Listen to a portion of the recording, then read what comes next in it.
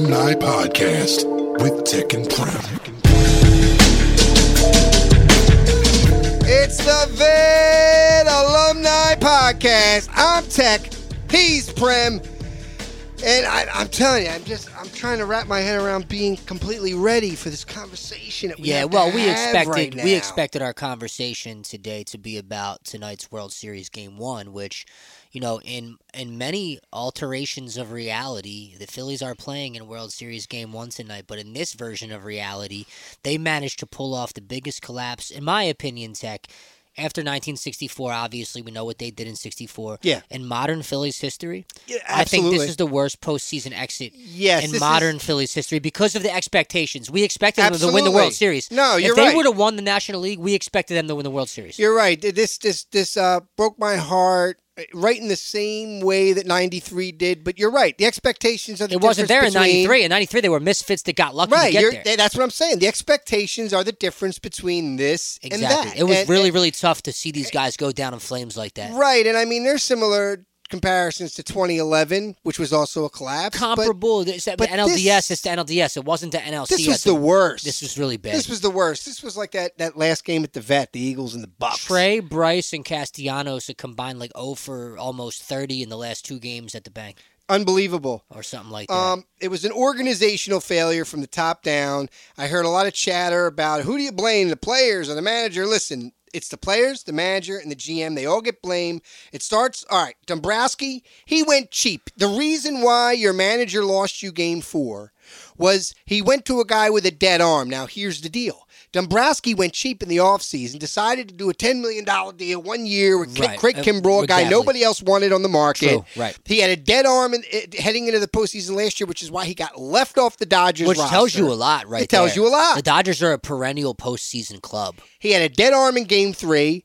So it's understandable. A guy's going to blow a game. Okay, game 3 is kind of an important, pivotal game. It's the first game. It's the first away game. It sets the tone. It sets the tone. It was a pivotal game. All right, so he blew it. Fine. But he comes back game 4, and this time, your manager, now, in a way, of course, everybody blamed Kimbrell. Twitter lit up, Kimbrell this, Kimbrell that. Even I had vitriol towards Craig Kimbrell. Right, and it's understandable because he's the guy actually on the mound. Right. But why is he put on the mound in that scenario? Because your manager had zero choice. Look, he had to go to this guy. At 5-2 there, you're supposed to go to Michael Lorenzen. That's my I would have. Or Taijuan Walker. You got either one of those guys that I would have been fine handing the ball with a 3-run lead in the 8th inning to Taijuan Walker there. This is a guy you paid a lot of money to who didn't even get a chance to pitch really once in the whole postseason. Right. You know what? It could have been his moment. Instead, Rob showed that he can be a little too stubborn for his own good. Yeah, I call it the Andy Reid syndrome. I know more than you. But then at the end of the day, it's got to do a better job. Yep, exactly. That's Andy Reid. So, yeah, and he hit me with that all season, but so he loses you game 4, okay? And now, granted, Kimbrell did have an all-star year, but look, he had a dead arm. He pitched great, but the bottom line is when you're playing 170-plus games and expected to perform at top-notch A1 level, and you're 38 or whatever he is. I mean, we say that we're 40 years old, but these guys are playing professional ball. Yeah. It's a whole different game. Whole different thing. Guys, not everybody's Jamie Moore. If we're in the league, we're senior citizens. It's wild to even comprehend that. Right. So your manager, okay, Rob Thompson, he blows game 4 for you. Okay? He definitely did. So then listen, and by the way, if you win game 4, no one's talking about the bats going cold. Yeah, because we don't even come back to the bank because they win in 5 at that point. Right. So the $1 billion roster, they don't hit anymore. I'll tell you, though, and I told you on Twitter, I fully expected them to come home and win it in 6. And I know you did. That's why initially last week I said, Phil's in 6 feels about right because Diamondbacks deserve some credit. Yeah. They deserve some credit. They swept the Dodgers. They swept the Brewers. I know these teams aren't the teams they were in the past, meaning the Dodgers, but that's impressive. It is impressive. They came in hot, and you know what? We gave them an opening to get back into the series and to save their lives, and they saved their lives. So the $1 billion roster doesn't hit. The daycare guys who got you there, they didn't play well. So there's 2 turning points, okay? We just talked about the one that happened in game 4 where your manager cost you. Let's talk about the main one. Now, I know the main one to a lot of people is game 4, but for me, it is not. It is game 7, bottom of the 6th, was it? when you got two men on, Castellanos comes out, he strikes out. Of course he does. I felt it. I tweeted it. I knew it was going to happen. He was pretty horrendous after game So what one. do? They purposely, unintentionally, intentionally walk Brandon Marsh because they think that little of Rojas that they know they can load the bases in a do-or-die game. At that point, you're supposed to put Jake Cave in the game. Absolutely. So what happens? Not the bottom of the ninth to end the game. No. That Jake Cave's supposed to be the batting right there. The bottom of the sixth in that moment, bases loaded. He's your guy right there. Your manager because then you would force Lovallo to change pitchers again if you put in Cave too. Your manager allows a guy who's 0 for the postseason to come in, and nobody's scared of him. He's outmatched, overmatched. He's completely amateur hour. Quite frankly, I think he should start the year in AAA. He probably should, but he was hitting 300 in the regular season for what it's worth. I felt this way, and then I heard Ben Davis the other day confirm it. He confirmed everything I was thinking, that he needs to start in AAA because he was exposed. He took it a step further than I even thought, but he's absolutely right that Rojas was exposed as the player he currently is. He needs to go back. He needs to learn some fundamentals like bunting and really start to learn what pro hitting is about. Sure. And then come back up. He was adjusted to effectively. Absolutely. Early. That's what happened. Early, after game one, to be quite honest. I mean, in general, because he was hitting 300 after a significant amount of at-bats. And they saw that, and they kind of picked up where the Braves left off because the Braves were kind of like, shutting him down. He was doing nothing all postseason. Right. But it's not really on a guy like that because that guy's just a role player. I can't blame Rojas. He's a role player. Yeah, he looks like he's 85 pounds soaking wet. The guy, he looks like an infant at the plate. He's completely overmatched. Bryce Harper missed the game. Probably would have been the game winner in Game 7 by like a millimeter or two on the bat. Yeah, but it's pretty wild to say. But this game, that pivotal moment, that was a game-changing moment, either for the good or the bad. Bases loaded. The odds of you getting another opportunity like that where you could either bring in the tying run if you put Pache, you can get a walk, or you can knock in and a couple runs, take the lead with a pro hitter like Cave or just about anybody else. Sosa, anybody else to the plate. I hear you. Honestly. I totally agree. And those were game-changing moments, and that really, those are the situations that lose you an NLCS. And we watched our worst fears, our worst nightmare happen. Yeah, when you're up 2-0, to have to lose 4 out of 5 after you are on a record-setting run-scoring pace. Yeah. And everybody seems to be clicking and laughing and happy.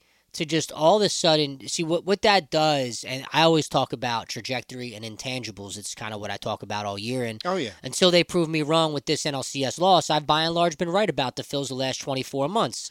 But they proved me wrong in that I overestimated Tech, their level of intangible capability in that moment of adrenaline when it's really, truly do or die. Right. That is where the difference is. For whatever reason. Yeah, I saw you tweet like there's 6 outs left and they'll find a way. Because you know what? And because I thought the odds were more so on the fact that home down by that many runs that they're going to actually do it. I know you well enough to know you're not a delusional thinker. It just felt like a delusional thought in that moment when I had already seen the end of the series. Because it was only 2 runs at that point. But I felt like after that bases loaded moment, your manager allowed Rojas to even step to the plate and attempt an at-bat. I knew the series was over, and quite frankly, I got the feeling the series was over. Even though he was good, as soon as Zach Wheeler headed to the mound, that is desperation. Arizona quietly, very silently celebrated when Zach Wheeler was running out to the mound. They knew it was over. Though. Didn't matter. Yeah. They knew that this was a desperation move, that they knew pitching-wise that they kind of had the Phillies right where they wanted them. They hit them with sweeper after sweeper. They knew that all the big bats were going to chase, and they did. Right. And that was their game plan, to not give anything, to give these guys the pitches that we know they're gonna whiff at. They're gonna take swings at these pitches, and at the same time, make it so that they have to go to their ace pitcher.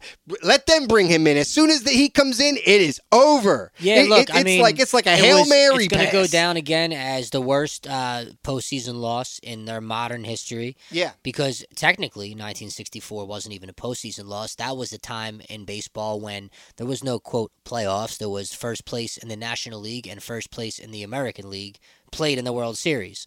So they just took second place that year. It wasn't even a postseason endeavor. It was a whole different sport back then. Absolutely. In 1977, they won 100 games, and they lost in the NLCS to the Dodgers, but they lost in 4 games, and it was different. It was not a 7-game series. Yeah. It was way different.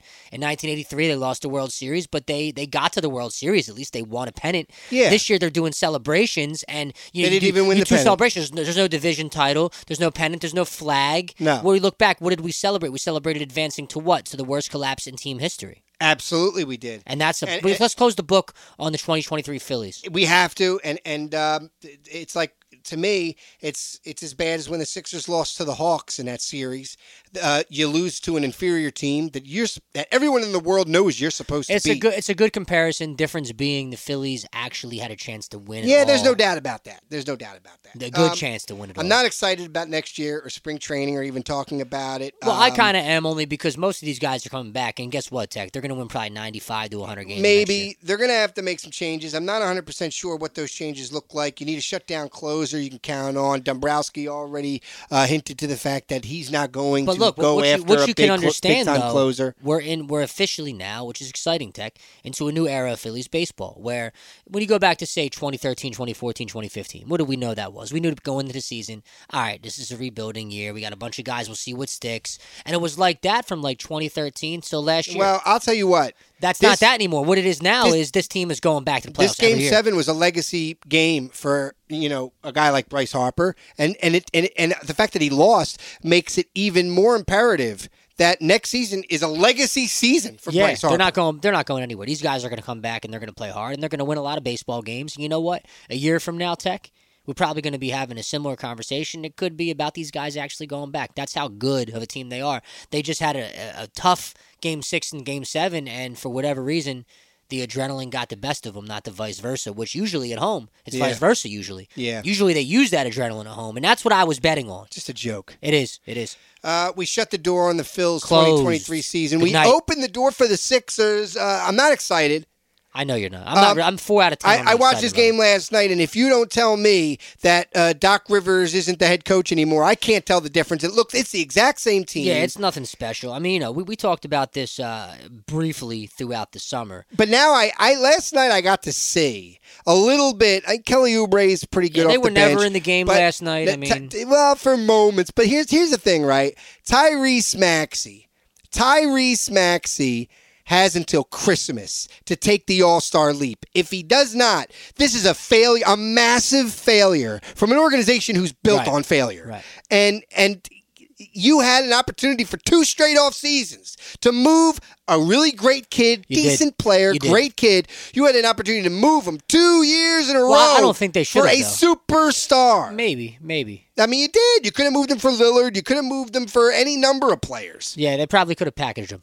Absolutely. They deemed him untouchable 2 straight years. Foolish. Unless he takes some gargantuan all-star level leap by Christmas, which is what it's going to take. You have until Christmas. After that, the book's written on your season. Yeah, I mean, basically, Maxey has a lot to prove, and he's got a lot in his back. And the fact that it's a clown show down there doesn't help. It totally is. It's an absolute clown show. All right, we'll talk to our boy TK, Tom Kelly from 94 WIP on the VetLine. But first, brought to you by Fairless Hills Academy of Music, it's time for VetPhact. This is a VetPhact. Well, Tech, as we know, we closed the book on the 2023 Phillies and on Phillies VetPhacts. Henceforth, until spring, it will solely be Birds VetPhacts. And exactly 38 years ago today, October 27th, 1985, the Birds would enter the 4th quarter, trailing the Buffalo Bills 17-0, Tech. It had to be a somber atmosphere inside the Vet that day. 4th quarter starts. Ron Jaworski promptly leads the Birds down the field. and runs it in for 3 yards. Draws with the rushing TD. Wes Hopkins then with a pick six. Wes! Now you're right back in it. And Mike Quick puts the icing on the cake with a 32-yard catch from Jaws to seal the deal as the Birds would go on to come back and score 21 unanswered in the fourth quarter and defeat the Buffalo Bills by a score of 21-0. Yes! A young Andre Reed was on this team for Buffalo and had a touch, got into the end zone. Jim Kelly was not yet on the Bills, and nor was Thurman Thomas. So from those 90s Bills teams, the only player you really had on the offensive side, it looks like, was Andre Reed. On the Birds side, you obviously had Jaws, Mike Quick, guys like Kenny Jackson, John Spagnola.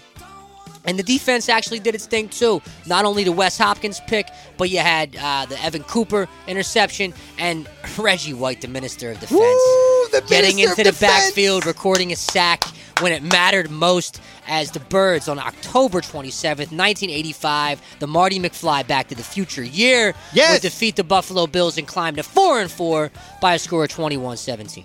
There it is. The Birds, Prem. I'm excited. I'm pretty excited. And won with their best win of the year against the Dolphins. But less than 24 hours later, they trade for all-pro safety Kevin Byard. This was a big-time Howie move. It really was. He understands what it's going to take to beat a Kansas City or a Buffalo or a Cincinnati or a Baltimore in a Super Bowl, and it will be one of those 4 teams. Oh, yeah. If you're going to win a Super Bowl, you need to have a secondary that is undeniably good. Yeah. And Kevin Byard makes this secondary immediately one of the best in football. And look, Sidney Brown, he played well.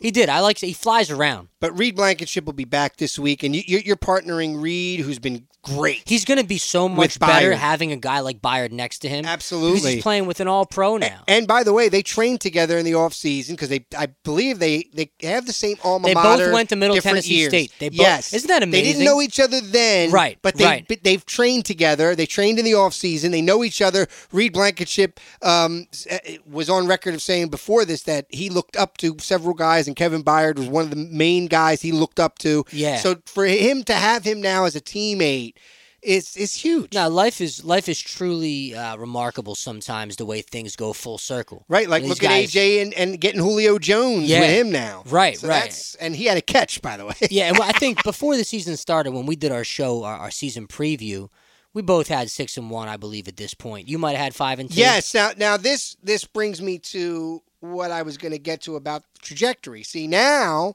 you had a potentially catastrophic loss wiped off the board because you lost to the Jets you weren't supposed to. You were allowed to lose to the Dolphins. I had this as a loss. So I had this as a blowout loss. Tomato, whatever. Right. So now that's it. That's it. You're right back on schedule. The trajectory's back on track. You take care of business. And you got an all-pro safety. Right. You take care of business on Sunday against Washington. And Howie might not be done, by the way. I don't think so he is. Another move could come by Tuesday. Yeah. Then you got by the way, it's not only trade deadline week, it's Dallas week. Ooh, you got Dallas coming into town. If you can handle business against Dallas at home, you're going into the break. You're going into the bye week, the break. 8-1 in tremendous shape because I now see it like, okay, look, I see what the 49ers did. They lost to the Vikings. They lost to the Browns. I had that pick. I had the Niners losing to the Vikings. And Brock could be out for a week or two now. I think they lose to the Bengals this weekend. The Bengals are on a trajectory now of getting better quickly every single week. Right. So now we have those factors in play. You look at where the Eagles are at. They come out of the bye week. Yeah, they have a tough stretch, but let me tell you what. You could lose a couple. You can lose more than a couple. They're non-conference games. They are okay. And I don't want them to do this. I don't project them to do this. But you're okay to go 4-4 in that second half because I absolutely feel at this moment, now this is all subject to change. Right. But trajectory-wise, I feel like 12-5 is fine. I feel like 12-5 not only wins you the division, it puts you in a great spot for that one seed, especially if you're able to handle the 49ers at home. Which I think then you have the tiebreaker. They're not that scary. They're not as scary as see what it is. The Bills aren't that scary. The national and the media Chiefs tried to aren't make that them scary. No, these teams are not as scary and tough as they initially not as we thought were made to be, and the national media tries to make it that way because these are like the darlings of the now, media. They could still go 4-4. I mean, look, they could. They're going to split with Dallas, and I'll tell you what, they're going to beat one of the two. They're going to beat KC or Buffalo. They're going to win one of those. They're going to win one or two of those games we think they're going to lose, and they could drop another one like the Jets game that we think they would win. Like they could drop one to Seattle. They could go up against Gannon and think that they got that because Arizona sucks, and they could go in and just like Washington drop that game. We don't know. They could drop a game or two that we're not seeing coming. And it always happens. Okay. It happens in football. You can go 4-4 in that second half if you go into the stretch 8-1. If you go into that bye week, you're fine. And then at the end, if you don't go 4-4, if you go 5-3, then you're for you're sure in the one seed. tremendous shape. You are repeating. You're going to do what you did last year and possibly go to the bowl. Yeah. I mean, I don't want to say that because I thought the Phillies were going to win all the way. Right now, I thought they were going to win the whole thing. Well, so did I. My expectation is that the Eagles are winning the Super Bowl this year, Tek. Really? That's where I'm at with it, yeah. You added a Pro Bowl safety. That was the only hole really on this team. Sure, you have a few other holes here and there. Of course, every football team does. But by and large, you look top to bottom with the way the offense is honestly just going to get better and better, and Jalen's going to get tighter and tighter with his play. I mean, it's just going to happen. You can see it happening already. These guys are going to just get better and better. Julio's going to get more and more integrated. The run game is phenomenal. The defense now on the back end is going to have guys you can leave. And by the way, now you can leave those corners on true islands now, Tek. You couldn't do that before. Now they might still be looking for a corner, and they might still be looking for a running back. I hope they are. So give me more. So here's a name that I found interesting. He's a corner, and it seems like a Howie Roseman deal. He's got Howie Roseman written all over him. His name is Jalen Johnson, 24 years old. He's a Chicago Bear corner. Okay. And he's really good. He had 2 picks last week, okay? I like it. He's a good young player who's on the last year. They played the Raiders who had... right, okay. I take that into consideration. Do you even know who the quarterback was? No, I don't even know. Who is that? Who is? I don't even know either. It doesn't matter really to the Raiders. It wasn't a good quarterback. No, it couldn't have been because Garoppolo. I don't even think. I'm not trying to rain on your parade here about your guy you want. But I'm just saying this kid. He's a really good young player. He's on the last year of his rookie deal, and it just screams Howie Roseman. It's almost like another CJ kind of kid who's, like I said, 24 years old. He can play ball. He could be the future at one of your outside corner spots. To be honest, the Bears do have a rather good track record for many years of drafting defensive backs. So this is why I look at this kid. I'm like, whoa, Howie should get on the phone and see what's up with this kid. Now, did you hear this, or you're just kind of spitballing a name? I'm spitballing. I watched different shows, and I've heard his name. Okay. And I looked it up, and I looked at what he did this season so far. You did some due diligence. Yeah, I did due diligence after I heard his name, and I looked at his contract situation. I'm like, yo, this guy fits the mold perfectly of a Howie deal. Yeah. Because 6th-round pick, let's go. I have to be completely honest. I wasn't so up to speed on who CJ was until we traded for him. I wasn't either. I knew he had made some waves. As soon as I did my due diligence, literally minutes after that deal was done, I started doing my research. I'm like, yo, this kid can play. Yeah, and he's young, and he's like a Howie special. And this kid, this Jalen Johnson, is another kind of Howie special. How great is it going to be when the Eagles knock off the Lions at the Link for the NFC Championship? You think the Lions are going to the NFC Championship? Probably. Really? Yeah, probably. Because I got news for you. I think it could actually be Dallas, even though I think they stink. I think in the playoffs, the Lions might even beat a team like San Francisco. I don't know. Something about San Francisco. I'm not even counting out San Francisco yet. No, but I think Detroit is going to play in the NFC Championship game this year. Because, by the way, I do. I really 2 believe weeks that. in a row. As a bettor, right. I think they are going to get to the NFC Championship game. San Francisco was out, was without Deebo Samuel and with Trent Williams. Which is huge. Huge. But Brock Purdy is not there. If they're in the game, that makes a difference. It does make a big difference. It makes a difference. You know, the numbers with Deebo Samuel out of the lineup versus in the lineup for Brock Purdy are remarkably different. He's not even a good quarterback when Deebo's out. Which says a lot. That says a lot now. Because Deebo is he's a run after the catch guy, so it makes sense. I would hate to see... A lot of them yards are... I think Jalen Hurts is a good quarterback, and I would hate to see Jalen Hurts without A.J. Brown or Devontae on the field. Can you imagine Jalen on the Niners, though? No, I can't. But I'm saying, like, the way that offense would be, how good that offense would be. If Jalen was on the 49ers, I would hate to see it. With that personnel, yeah. But, oh, my God. Oh, are you kidding me? Yeah, they'd be unstoppable. With CMC and by the way... CMC, all you have to do every play... with Jalen and CMC in the same field. Oh, my God. It's just run CMC and run Jalen to the right. I was not blown different away ways. by what I saw from Tua. I was not blown away by him. He looked very overwhelmed. He wasn't impressed at all by him. Well, our defense was remarkably active. I don't want to call him a fraud, but he's one of these guys who just throws it up and then he's got the speed to just go get it like Tyreek Hill. Yeah, when you have those guys, you just can throw behind the D-backs and a lot. Tyreek Hill's going to go get it. But you know what? When a team like the Birds, which can take away their top-ranked run game, is on the field, that's why Tua hits all these plays, because they've been the number one rushing attack all year. So what they've been doing is Mostert and this Devon A. Shane kid before he got hurt. Yeah. They're breaking off big runs in the first quarter, second quarter. Them linebackers and them safeties have to cheat down a little bit, and then it's immediately curtains because you can't stop the wideouts. And this is the way we play defense, too. And even though our defense played great, our defense gives up intermediate passes. We let it happen. They do. We give up those. And the deep ends. I don't see Tua. At least I didn't this week. I mean, this was my first time really watching every snap of Tua and seeing him up close and personal. And I didn't see any of threading of the needle, any of those tight windows. He made a couple nice throws, though. There was even some nice throws. He made a couple nice throws. I saw Jalen Hurts make 3 or 4 tight window, needle threading kind of throws. Jalen Hurts is an MVP caliber quarterback. And he does that every week. There's at least, even when they lost against Washington, there was a couple throws in that game that were like, Jesus Here you Christ. go, Tek. Here you go. Jalen is an MVP caliber quarterback. Tua is an MVP caliber performer. Ah. You see what I'm doing there? Yeah, but not against us, he wasn't. No. But he in general, he is a very high caliber performer. But I wouldn't give him top caliber quarterback status yet. Washington. It's in Washington. They typically play better. They seem to play Washington better in Washington than they do at home. Yeah, 30-16. Is that where you see it? So you see this being different than the last game where they kind of handle them. This is double-digit victory.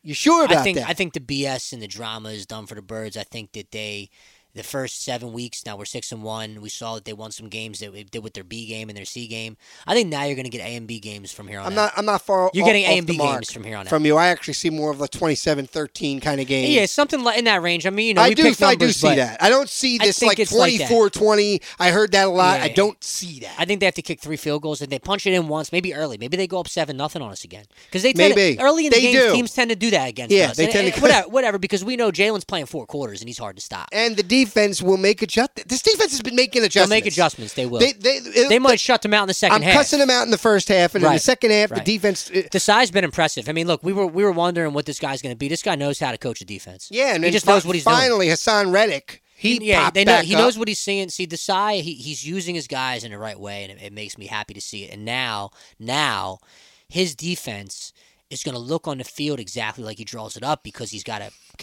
all-pro caliber safety back there. It's really exciting to think about.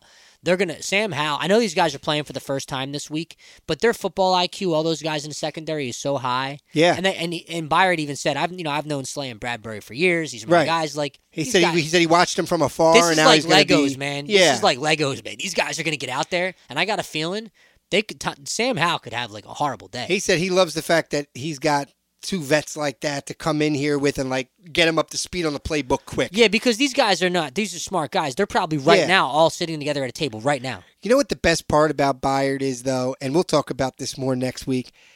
Byard is the Dak killer. And he's a West Philly guy. He's a West Philly guy, and he's a Dak Prescott killer. Yeah, it's phenomenal. He kills Dak notoriously. Right. Yeah. So we'll touch on that next week when it's Dallas week. My crystal ball is declouding a little bit right here. Yeah. And that 4:25 kickoff on Sunday, November 5th, which, by the way, I will be DJing at Live Casino from 12:30 to 3:30 p.m. with Philly Sports Trips and Hollis Thomas. Come check us out. There it is. Set up right in the valet section. I'm blasting all your favorite hits. I'm going to go rock heavy and blues rock heavy this week for the Cowboys-Eagles matchup. Well, November 5th.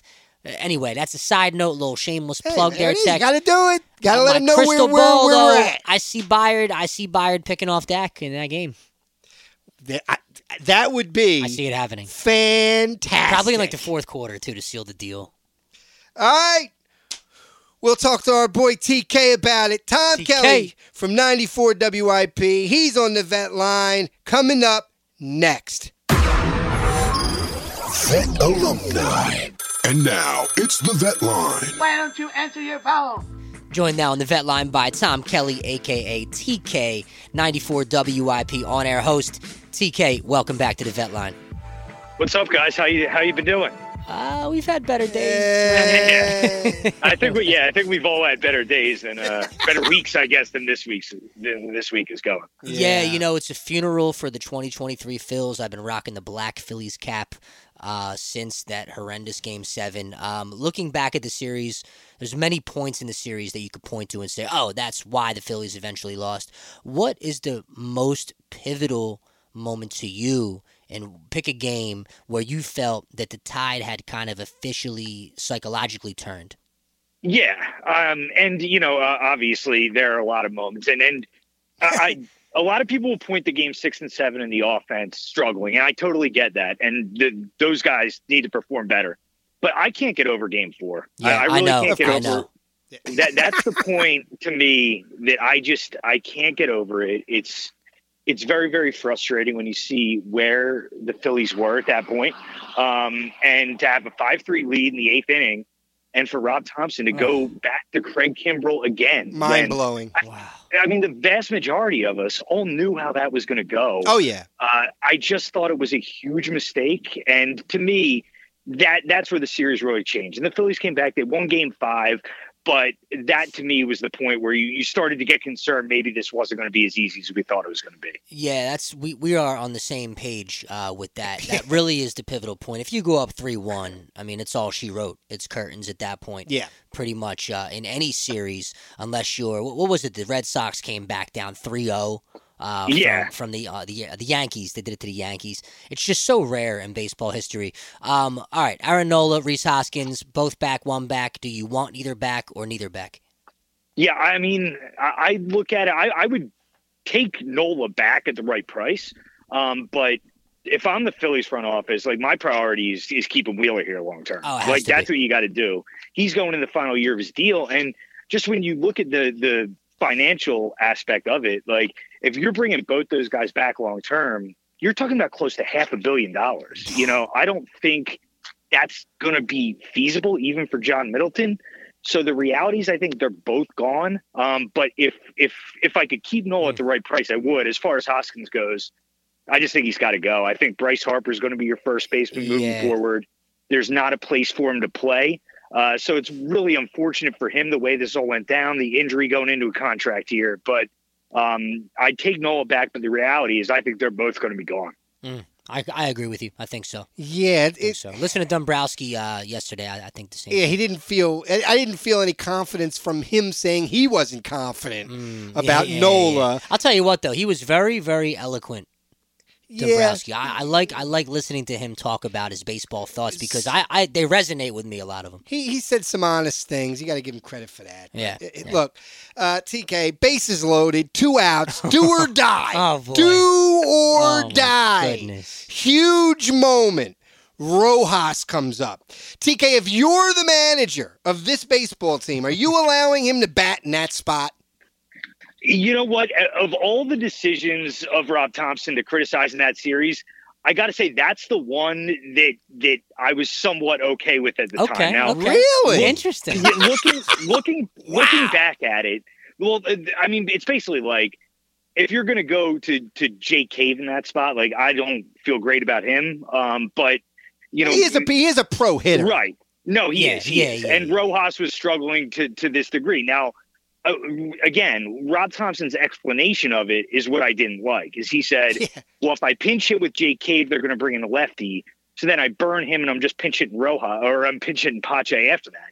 It's like, what are you worried about losing Jake Cave? It's do or die. This is a do or die moment. Yeah. Well, in retrospect, that's what I would have done. I'd have, announced Cave as the hitter. They bring in a lefty, and then you pinch hit Pache at that point. But at that stage in the game, I mean, part of it was I was confident they were going to score more runs. I mean, if we knew that was going to be their last chance, I think it played a little bit differently. But see, I felt like it was going to be their last chance based on what I had seen. No, they're at home. I'm thinking, all right, you got 5, 6, 7, 8, 9. I mean, you're going to get 2 runs. I didn't think 2 runs, guys. I didn't see. No. I mean, at that point though, it's only the fourth inning. It's the fourth inning of the game. Was it the fourth? I thought it was it was the fourth. No, man. it felt a lot later, and that's why when they're down like 4-2, it felt like it was 7-2. Okay, I thought it was yeah. It was the fourth. Okay. Yeah, but just in general, I just had much more of an issue with Thompson and the bullpen than the lineup. But hey, it's definitely a fair criticism, and it blew up in his face. So yeah, in retrospect, he definitely should have pinch hit. No doubt. What move or moves could the Phillies make that would get you really excited, pumped, all in for spring training? You want to be excited again? Yeah, it wouldn't be all in like I felt like after they signed Trey Turner. It was like, all right, let me go to the pro shop, let me buy my gear, let's get ready for spring training. Like, what move or moves could they make to give you that feeling this coming year? Yeah, I mean, it's going to be tough. That's a great question because it's going to be really difficult to get me back to that point because I think you're right. I mean, you look at the Turner move from last year. That was the one. It's like, okay, well, this is the piece that's going to put them over the top. This is like the perfect player for what they need. And that's the kind of the problem is I don't know what else they can really add to make us feel like they're going to get over the top. It's basically like you're going to get back to the playoffs and you're going to have to prove you could do it in the playoffs. But I don't know if they're a piece here away or a piece there away. I mean, honestly, you're going to need to strengthen the bullpen. If you lose Nola, you're going to have to bring in another starter. But I don't know if there is that splash move that'll make us all really excited. And that's why this loss, it hurts so much. And to me, it's so much more painful than last year. Like, it really is. Yeah. It's so much worse. Because we expected them, if they went to this World Series, we expected them to win it. Or at least win the pennant. Right. At least. Yeah. No, to me, this is worse than the Phillies last year. To me, this is worse than the Super Bowl. Yeah, I mean, it is. Because, like, at least there, you're losing to Patrick Mahomes and Andy Reid. And it's only a 3-point game. I mean, it's a classic. Phillies lost to the Diamondbacks. I mean, are you kidding me? Losing the Diamondbacks, it's a terrible loss, and it's really a hard one to kind of move on from it. And you ask just where do you go from here? It's really tough. Well, right now, where I'm going to go from here is a general manager that does know how to make splash moves that excites people. His name is Howie Roseman. Woo! And the addition of Kevin Byard, all-pro safety with some Philadelphia roots, obviously a close homie of A.J. Brown. I mean, these guys are ready to win some football games. Yeah. What does the addition of Kevin Byard do for your expectations of their playoff run? Well, I mean, I think it's huge. I look at this team already, and they're already loaded. And the defense has been phenomenal this year. Like with the exception of the Washington game, right, which is typical. It happens for years. It's weird. Yeah, it happens for years. And you're going to have these games where you don't play your best, but I mean, the defensive line is loaded, and adding Byard in the secondary is huge. And my real only concern with the Eagles is just staying healthy. It's like. But if you make sure and there's obviously no way to make sure, but if you end up keeping the majority of your team healthy, I mean, this team's absolutely loaded, and that is the only thing that can kind of, bring you a little bit of solace after that Phillies loss. But I mean, I think it's a great move, and I think Howie's going to look to do other stuff too, and I can't wait to see what else he pulls out. Yeah, I think they do have maybe one more move. Up their sleeve. Who knows what it could be? So obviously a intriguing rematch, so to speak, this Sunday with the Commanders. Sam Howell seems to look like John Elway against us, and bad Doug Flutie against everybody else. Do you expect that the Birds kind of win this game in a more handily fashion? Because that's where I'm at with this one.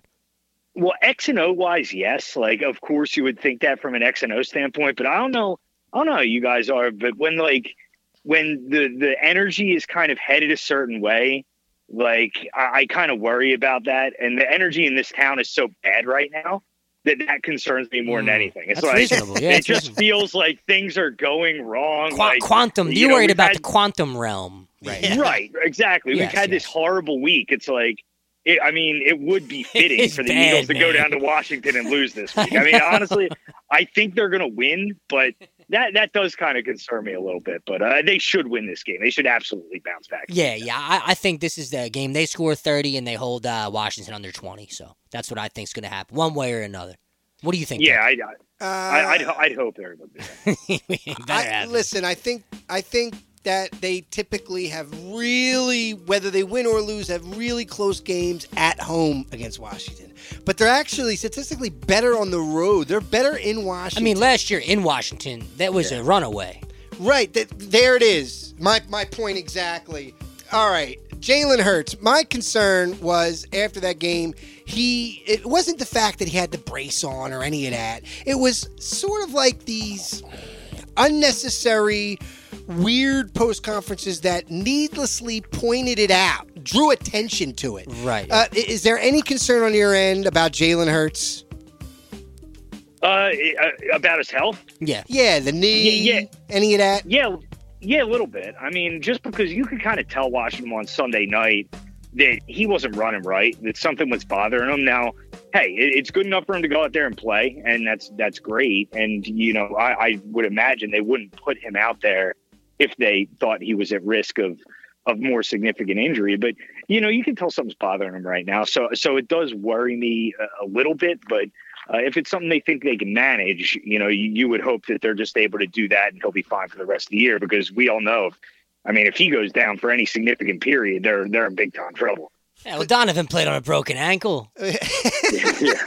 Well, he didn't pop up on the injury report. So to me, it was like, why are we bringing it up? Why are we making a point to bring it up, especially when the league is cracking down on all these things, when you don't report an injury or you're trying to hide an injury that may be worse than it is? I just felt like, what's the point of even addressing these questions at the press conferences? Well, they need something to talk about. I think that, but I also think just watching the game on Sunday night, it was obvious. It was a little bit dealing with something. Yeah. But there was that second half though. He did look like Jalen. He made some power plays where that he kind of 4th looked and like 3. Jalen. TK, that 4th and 3 play, is that one of the best plays you've ever seen Jalen make? That was ridiculous. That was a great play. Under pressure, scrambling out to his right and finding A.J. Brown down the field. And and that's why, in general, health aside, I think the concern about the way Jalen has played early this season has been way overblown. I totally agree. I have very few concerns about him at all. Not everything is going to look great the entire year. Right. And I think the Jets game was bad. It was. I was there for that one. It was horrible. Oh man. Oh boy. Yeah, that's tough. That's tough. A lot of people think the knee injury started in the Rams game, where he made that great run and he broke that tackle. It was unbelievable, but his knee buckled a little bit. A lot of people think it could have happened on that play, and it didn't affect him or keep him out. I was told that he didn't even have ice on his knee after that game on Sunday night. That he didn't even have ice on it. Well, that's because Jalen Hurts is a tough man. Yeah, well. He's a lot tougher than the average quarterback. 600-pound squatter. This is what he does. This guy is a monster. All right, TK, before we let you go, after Washington, it's a pretty brutal stretch, as you know. Dallas, KC, Buffalo, San Francisco. So I'm going to give you 3 options. 1-3, 2-2, 3-1. I'll go 2-2. I think they go 2-2. That's what I think. Me too. Okay, and if you go 2-2 there, then you come out of that. You still got another one with Dallas, which I think you split with them either way. You split with them either way. Yeah, and then but then it finishes out sweet. At Seattle's winnable. If you beat them at home and take care of business with Washington, you're 8-1. You allow yourself to go 4-4 after the bye week, right? And you're in great shape. I think this team finishes 13-4. Actually, I do. What do you think, TK? What do you think after Byard? Because of Byard. Okay. Yeah, probably around 13, either 13-4, 12-5. I'd lean toward 13-4. Yeah, I think so. Wow. And that's why this game really is big coming up on Sunday. I know, because it is. You look at that stretch and you don't want to give this one away. I think I agree. I think they'll split with Dallas. I think they'll win the one here. They always seem to struggle down there, so that could be a tough spot. But that's why if you can win this one, beat them next week going into the bye 8-1, you leave yourself some leeway to struggle a little bit late in the season. And the odds are that you will. You're not going to go, start to finish dominating every single team. And especially with that stretch, it's going to be really tough. So, yeah, I think 13-4 at this point is definitely reasonable with where they are right now. Wow. Yes, sir. I love to hear that. Well, with Byard, everything changes. Sunday night, the glaring thing to me that was so awesome, it was football. It was those Kelly Green jerseys. Seeing them seeing them in the store and seeing fans wear them, that's one thing. But to see it on the field again, remarkable. In games, like with players playing games, and for them to win with defensive dominance like those 90s teams did. And you know what? I felt like that win needed to happen wearing the Kelly Green, because I don't know about UTK, but I feel like the future of it, they need to actually bring it back full time in the next coming years. I'll tell you what, man. You guys are talking to the wrong guy about this one. I'm a Kelly Green hater. I'm a Midnight Green guy all the way. That's fair. The best years of this organization's history are Midnight Green. You're not wrong. We can change that. All the years that I've grown up watching this team. Like, I was very young for the Kelly Green era. Look, me too. I mean, they look good. They look good. You know, they're a nice looking uniform. I love it. Don't move on from what works, man. The Midnight Green's working. Bring it back once or twice a year. I'm totally cool with that, but no permanent change. You heard it here first from Tom Kelly, 94 WIP. Bursting text bubble. Real quick, before we let you go, TK, I have to. I got to take it on a tailspin of sorts. Oh boy! The Sixers started last night against the Bucks. It was ridiculous. God. The Sixers are so ridiculous. Now, when I think about the Phillies and their organizational failure here, I look at the Sixers and I see an even more massive organizational failure. When you look at a guy like Tyrese Maxey, who I saw zero growth in, to be honest, looks like the same guy. Do you agree that it's Christmas? That's when you need to see an all-star leap between now and Christmas. You needed to see this guy take an all-star leap, or it's an even bigger failure than we could have imagined. Well, I mean, I like Maxey. I think he is going to take a leap forward. But the problem is, like, the rest of the team stinks. Like, it's Maxey, it's Embiid. And then, like, I'm watching that game last night, and it's like, I mean, you're running out there with Danny Green and Patrick Beverly. Oh, it's a joke. Somehow Tobias Harris is still on this team. I can't watch him anymore. Like, it just drives me insane. Toby. So, yeah, I mean, like, I like the top two guys, and then Harden, whatever. They'll figure out a place to trade him eventually. But I mean, it's going to be the same thing. They're going to get in the playoffs. They're probably going to win a round. And then that's it. My point with Maxey, right, is that you had 2 years in a row where you could have, now look, great kid. I like him as a player, decent player, not a star player, certainly not an all-star player, at least yet.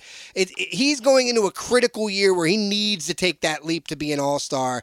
And I just feel like you had back-to-back off seasons to move this kid for a current superstar. And you didn't do it. You deemed them untouchable. So that's why my clock is ticking for him. Yeah, the team stinks. They're on their own. Even Embiid could go, to be honest with you. I'm tired of Embiid. Come this far. I'm tired of Joe. But I look at Maxey as the guy that, you know, you could have gotten a superstar for. One of them we saw them play against last night. Right. You could have got a solid, proven superstar, and you chose to deem Maxey untouchable. This is because the owner doesn't care.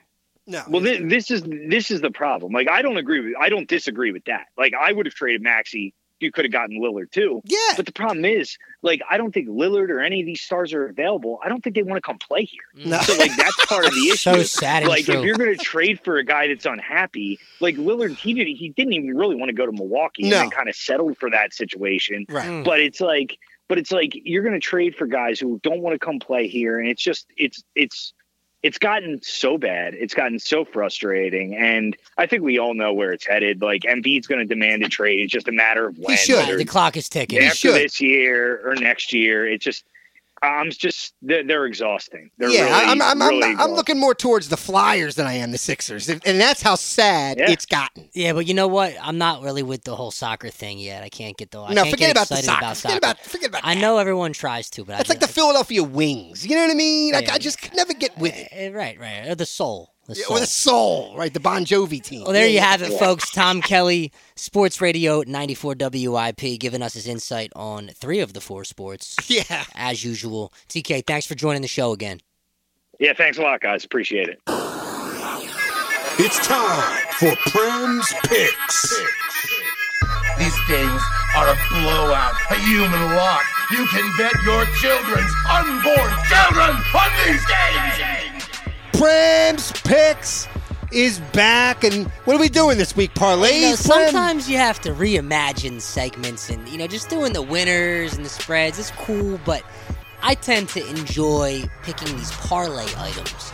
Touchdown scores, yards, receptions, and we're going to pick 3 items every week and see what hits. And if you combine these, you win some serious money. All right, so let's go with parlay number 1. Here is your first item. Our guy, Devontae Smith, a.k.a. Skinny Batman, had one of the best games of his entire career in Washington. He did. Last year. Yeah. He's plus 250 to score a touchdown. That means if you bet $100 and he scores a touchdown, that pays you $250 back. That is a lock. I think he's going to easily get into the end zone this week because a lot of attention is going to be rolled to AJ, and they'll probably be thinking we're going to try to feature Julio. Yeah. I think Devontae is going to have a very unique opportunity for some downfield grabs for 6. Devontae, anytime touchdown score, put it in your parlay, lock. Lock. Moving on to the next item, Tech, we're going to a very interesting matchup. Now, some people would say, why are you going to a matchup like this? But I'm taking a look at the Jets at the Giants. So it's a battle of 2 teams that their home stadium This is going to be such a sucky game to watch. MetLife. And I know we're going to see it on TV. I just know it. Well, here's what I can tell you, okay?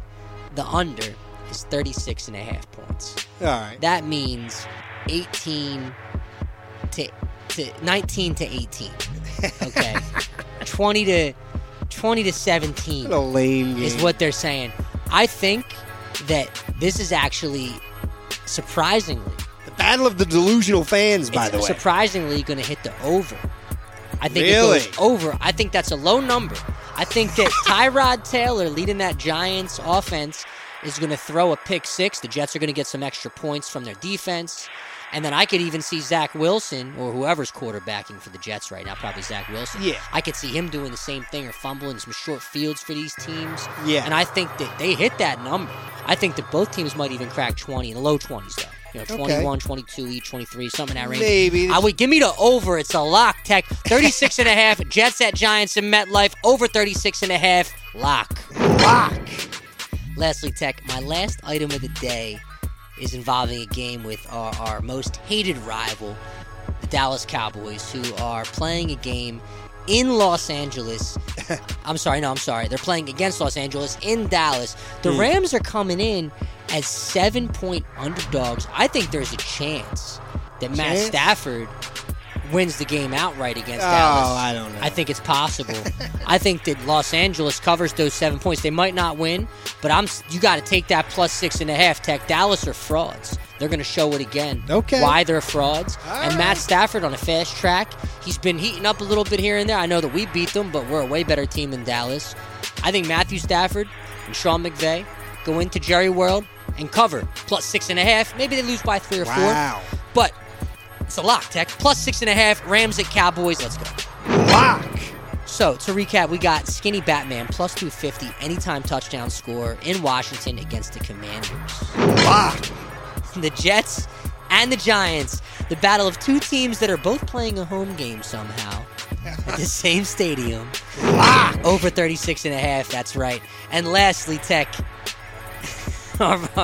our most hated rival, the Dallas Cowboys. They might still win, but they're not covering 6.5 points. Okay. Rams plus 6.5 at Dallas. Lock. Lock. There you have it, Tech. Prem's picks are back.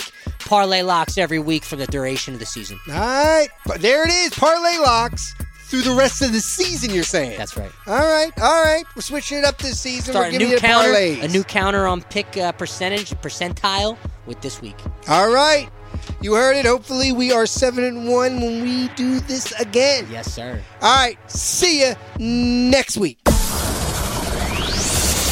Vet Alumni.